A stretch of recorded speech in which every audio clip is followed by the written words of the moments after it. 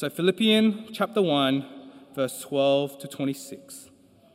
Now I want you to know, brothers and sisters, that what has happened to me has actually served to advance the gospel. As a result, it has become clear throughout the whole palace guard and to everyone else that I am in chains for Christ. And because of my chains, most of the brothers and sisters have become confident in the Lord and dare all the more to proclaim the gospel without fear. It is true that some preach Christ out of envy and rivalry, but others out of goodwill. The latter do so out of love, knowing that I am put here for the defense of the gospel. The former preach Christ out of selfish ambition, not sincerely, supposing that they can stir up trouble for me while I am in chains. But what does it matter? The important thing is that in every way, whether from false motives or true, Christ is preached. And because of this, I rejoice. Yes, and I will continue to rejoice. For I know that through your prayers and God's provision of the Spirit of Jesus Christ, what has happened to me will turn out for my deliverance. I eagerly expect and hope that I will in no way be ashamed, but will have sufficient courage so that now, as always, Christ will be exalted in my body, whether by life or by death. For to me, to live is Christ, and to die is gain. If I am to go on living in the body, this will mean fruitful labor for me. Yet what shall I choose? I do not know. I am torn between the two. I desire to depart and be with Christ, which is better by far, but it is more necessary for you that I remain in the body. Convinced of this, I know that I will remain, and I will continue with you, all of you, for your progress and joy in faith, so that through my being with you again, your boasting in Christ will abound on account of me. Today we continue our new sermon series on Paul's letter to the Philippian church. And it's a letter about Jesus, and it's a letter about joy. Paul shows us in this letter in very personal way that life in Jesus Christ produces a supernatural joy, even in unlikely places like the church in Philippi. And the secret to this supernatural joy is found in actually an old Sunday school lesson. I think some of the most profound things and teachings are from good old classic Sunday school lessons. And the Sunday school lesson shows us that joy, as an acronym, stands for J, Jesus first, O, others second, and Y, yourself last. So Jesus first, others second, and yourself last.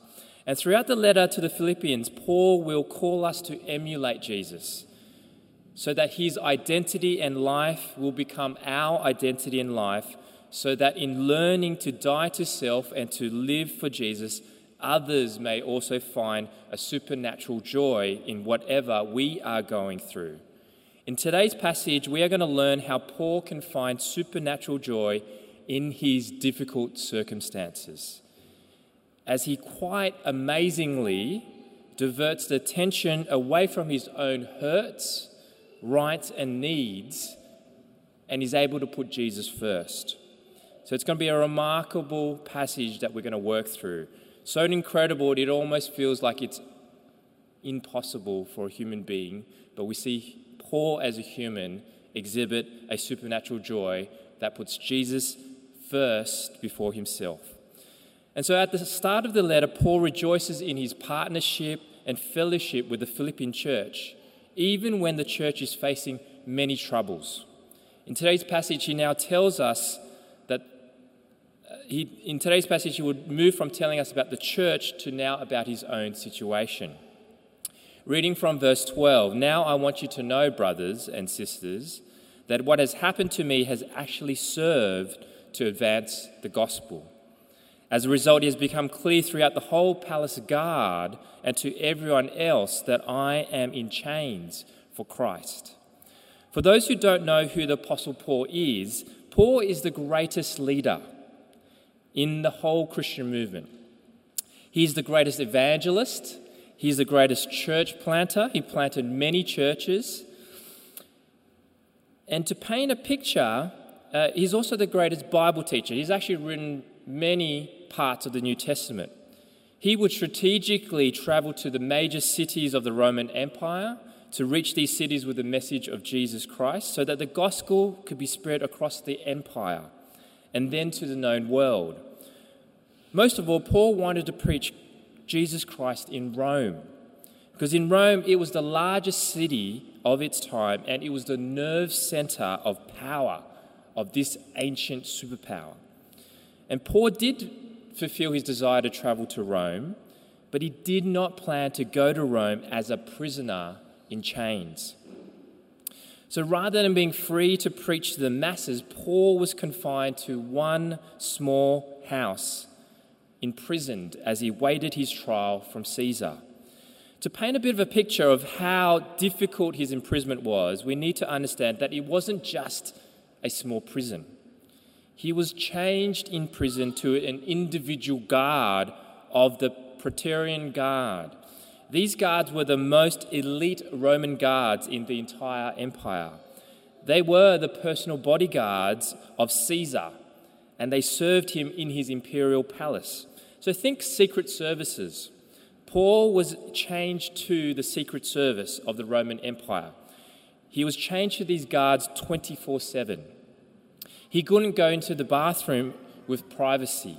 He couldn't even sleep in privacy. Paul was in a very demeaning, demoralizing, and dehumanizing circumstance as he waited his trial and potential execution. But even though Paul says he wants his reader to know that he's imprisoned, he doesn't share the details of his conditions. You can imagine, as a member of the Philippian church, concerned for their previous pastor, Paul, they probably want to know how he's actually going. They want to know all the details. How is he being treated? How is he feeling? Is he getting his daily meals?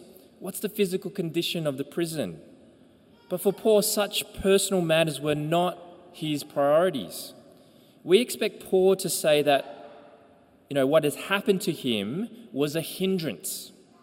This is stopping my opportunities. This is stopping my potential. This is stopping my capacities. But Paul absolutely surprises us by saying that his imprisonment is not a hindrance, but an advancement of the gospel. If you look at the situation one way, you would see that Paul is chained to the most hard-bitten, awful, mean-spirited Praetorian guards. But if you can look at it in another way, the Praetorian Guard is chained to the most persuasive evangelist that has ever lived in the history of this world. And one by one, guard by guard, they are all converted. Can you believe it? Paul, the church planter, actually starts a congregation with guards in Caesar's palace. The gospel not only begins throughout the imperial guard, but others are encouraged to boldly proclaim the gospel all the more. Verse 14, and most of all, the brothers, having become confident in the Lord by my imprisonment, are much bold to speak the word without fear. The chained inspired the unchained. When believers heard that Paul used his chains as an opportunity to express his faith in Christ, even to the palace guards, they were emboldened to proclaim Christ fearlessly, even when they had been intimidated to keep their mouths shut.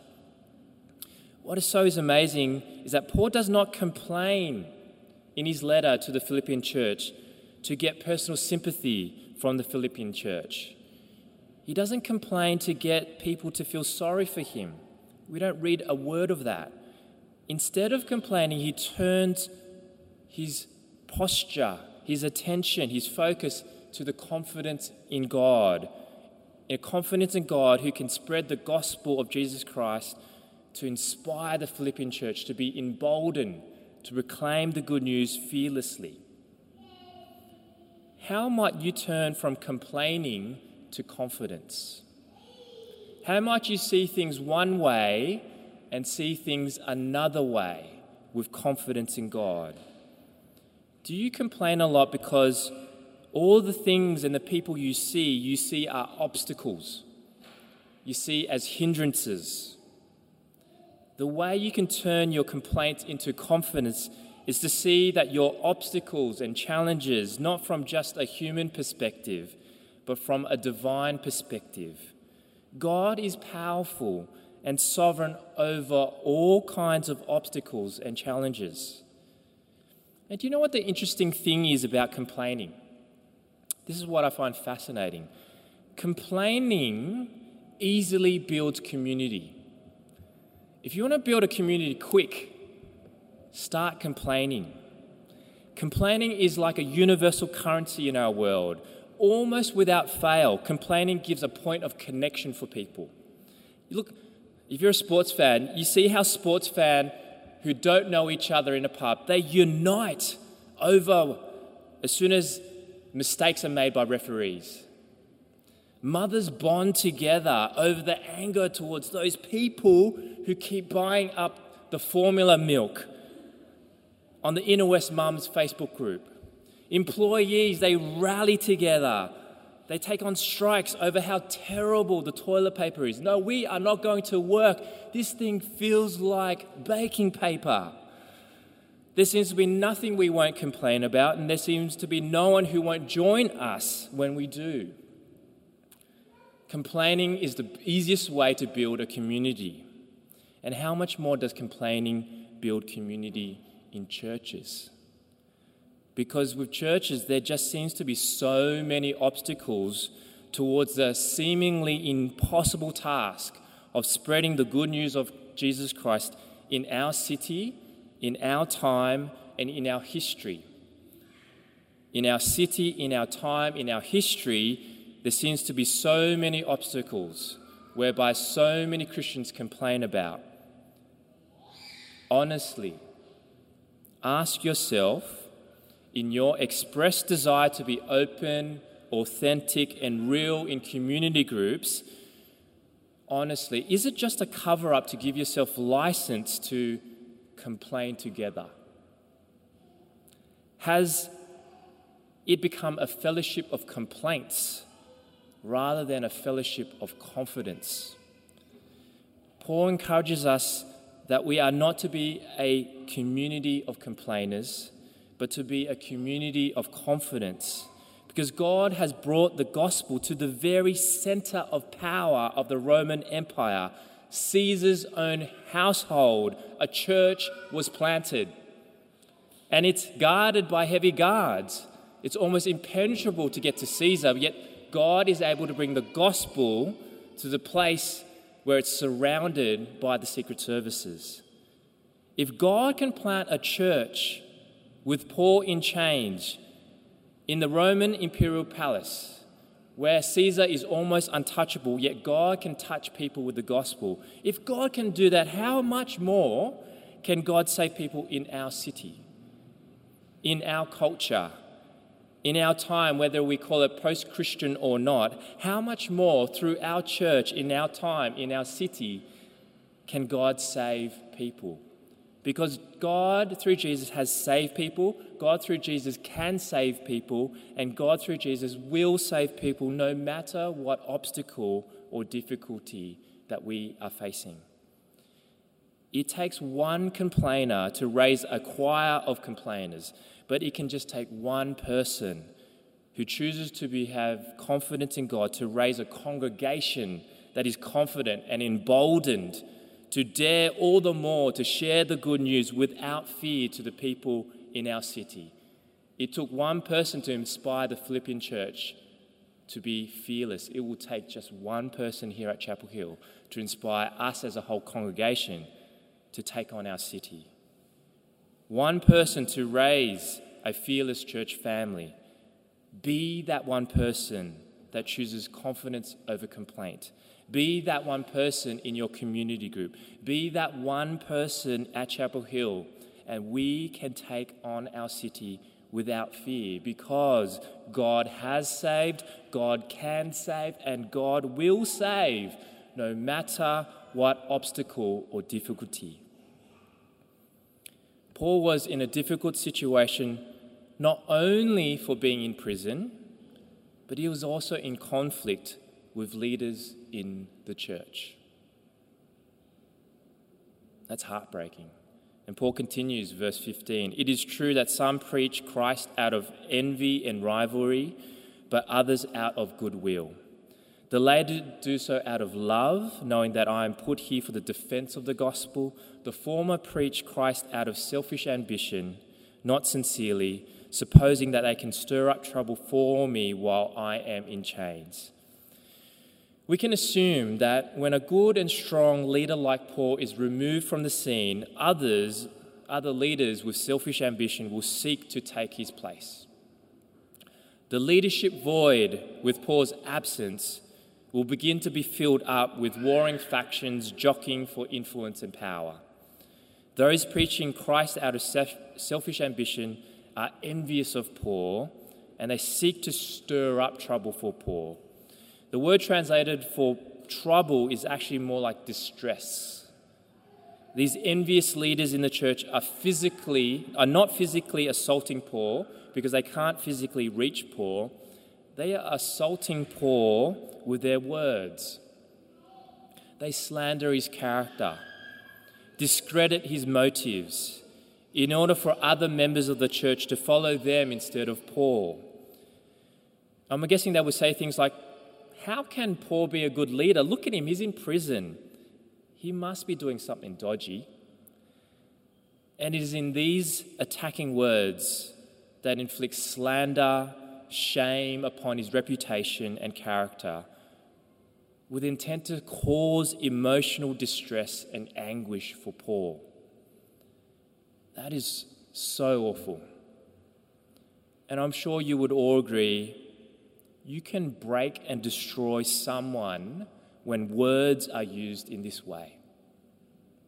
If you've been in a personal conflict, and perhaps some of you have experienced that in a church, I really feel for you. I'm glad that you're here today, and I hope you might find a word of comfort. And I just want to acknowledge that words can break and destroy someone when words are used in this way. But I can't help but see the remarkable response that Paul has. How does Paul respond in his emotional distress? He says this in verse 18, which I really cannot believe. He says, "But what does it matter? The important thing is that in every way, whether from false motive or true, Christ is preached. And because of this, I rejoice." Paul, incredibly is able to say that his own emotional distress, his own interpersonal conflict is of little or no importance. Paul so incredibly puts Jesus before himself and is ready and willing to trade the things that we hold as sacred to us, namely our sense of justice and security. He is willing to trade up his own personal rights for justice and security for the greater cause of Christ. It's mind-blowing. I keep reading these verses over and over, and it's incredible. It's unparalleled that in his interpersonal conflict, in his emotional distress, he's able to shift his gaze away from himself and fix his gaze on Jesus and the ability that God can spread the gospel quite remarkably so that he can genuinely rejoice. He can genuinely find joy in the middle of conflict. The only appropriate personal application is just to be inspired by Paul's response. I can't think of a personal example. I can't think of an illustration anywhere. This is quite unique. And the only response and application is just to be inspired by his response. That he can spark joy in Christ by choosing not to look inward, but to look upward at God's power and sovereignty in the spread of the gospel for the salvation of others. The only thing that we can draw upon is that we can just trust and know that even in interpersonal conflict, that is not an obstacle for God.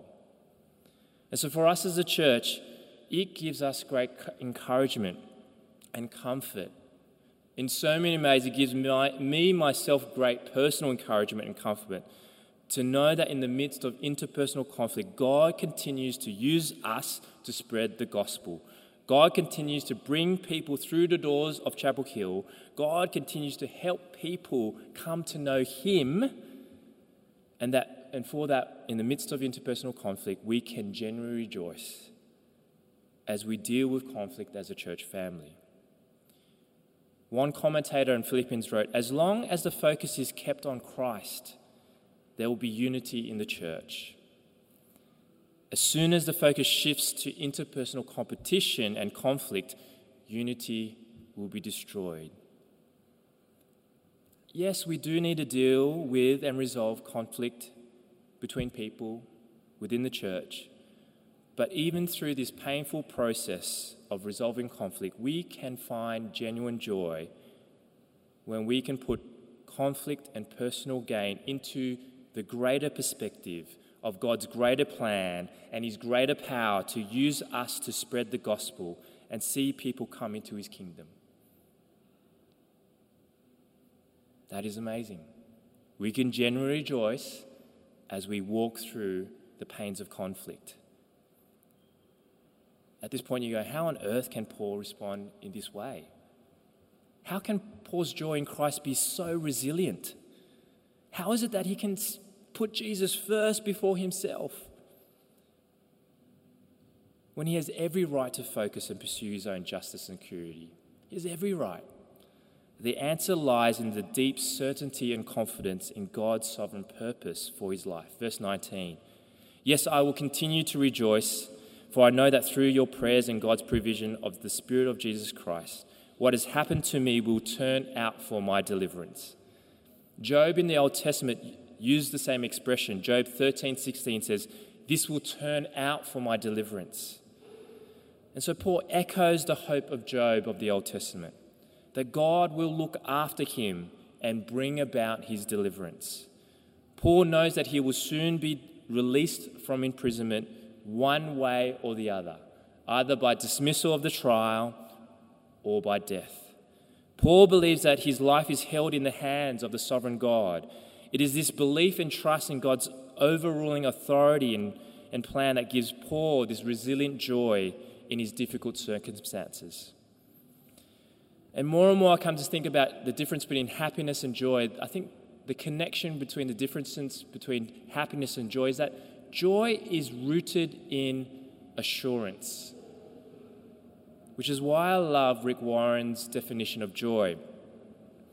Joy is the settled assurance that God is in control of all the details of my life, the quiet confidence that ultimately everything is to be all right, and the determined choice to praise God in every situation. I think I'm starting to really understand what real joy is. It's the wellspring, it's the fruit, it's the thing that comes out of this peaceful assurance that God has got my back. Joy is the settled assurance that God is in control of all the details of my life, the quiet confidence that ultimately everything is going to be all right, and the determined choice to praise God in every situation. It is Paul's deep assurance that God will deliver him sooner or in the end with death, and that enables him to joyfully take risks for Jesus Christ day by day. Verse 20, "I eagerly expect and hope that I will in no way be ashamed, but I will have sufficient courage that now as always Christ will be exalted in my body, whether by life or by death. For to me to live is Christ and to die is gain." Paul wants his church to know that he is ready to die for his faith in Jesus Christ. He affirms that even if his life is taken, the loss will result in a gain, the greater gain of being ushered into the immediate presence of Jesus Christ. This certainty regarding his own death actually liberates him to live fearlessly and completely for Jesus. Because Paul knows that the worst thing in life, which is death, is going to be the best thing in his life, to be with Jesus forever. And with that trust, he can resolve to live his life fully, wholly for Christ. Every moment of every day, he can live for Christ. He's liberated from the fear of death and any other smaller fears.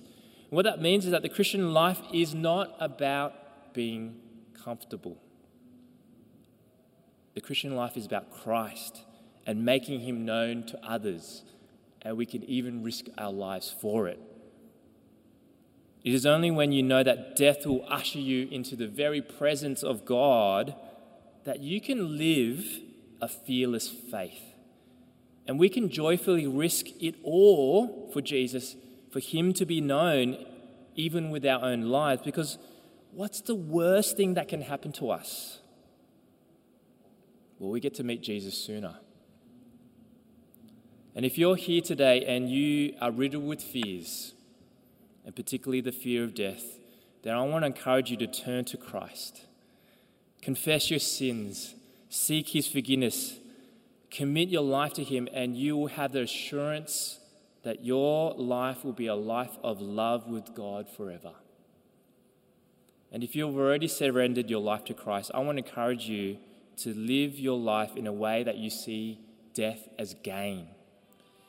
When you live your life for yourself, building yourself your own little kingdom, then death will be a loss to that kingdom. But if you live your life for Jesus, then death will be gain, and your labor in God's kingdom will never be in vain, because his kingdom will last forever. This must be the heart cry for all of us. To live is Christ, and to die is gain. To live is Christ, to die is gain. To live is Christ, to die is gain. Jesus Christ is the only one for whom life is worth living. And only in Jesus Christ can we ever find everlasting joy. Please join me in prayer. Our Father in heaven, may our heart cry be to live is Christ and to die is gain, with a joyful assurance that you have conquered death, that you have conquered sin, that you have conquered Satan, so that no matter what difficulty that we are facing in our own personal lives, no matter what conflict, what obstacle, what hindrance, we can find joy, because nothing will stop the spread of your gospel. And you will deliver us sooner, if not definitely at the end. And for that, we praise you and we give our lives to you, to your honor, to your glory. In Jesus Christ, we pray. Amen.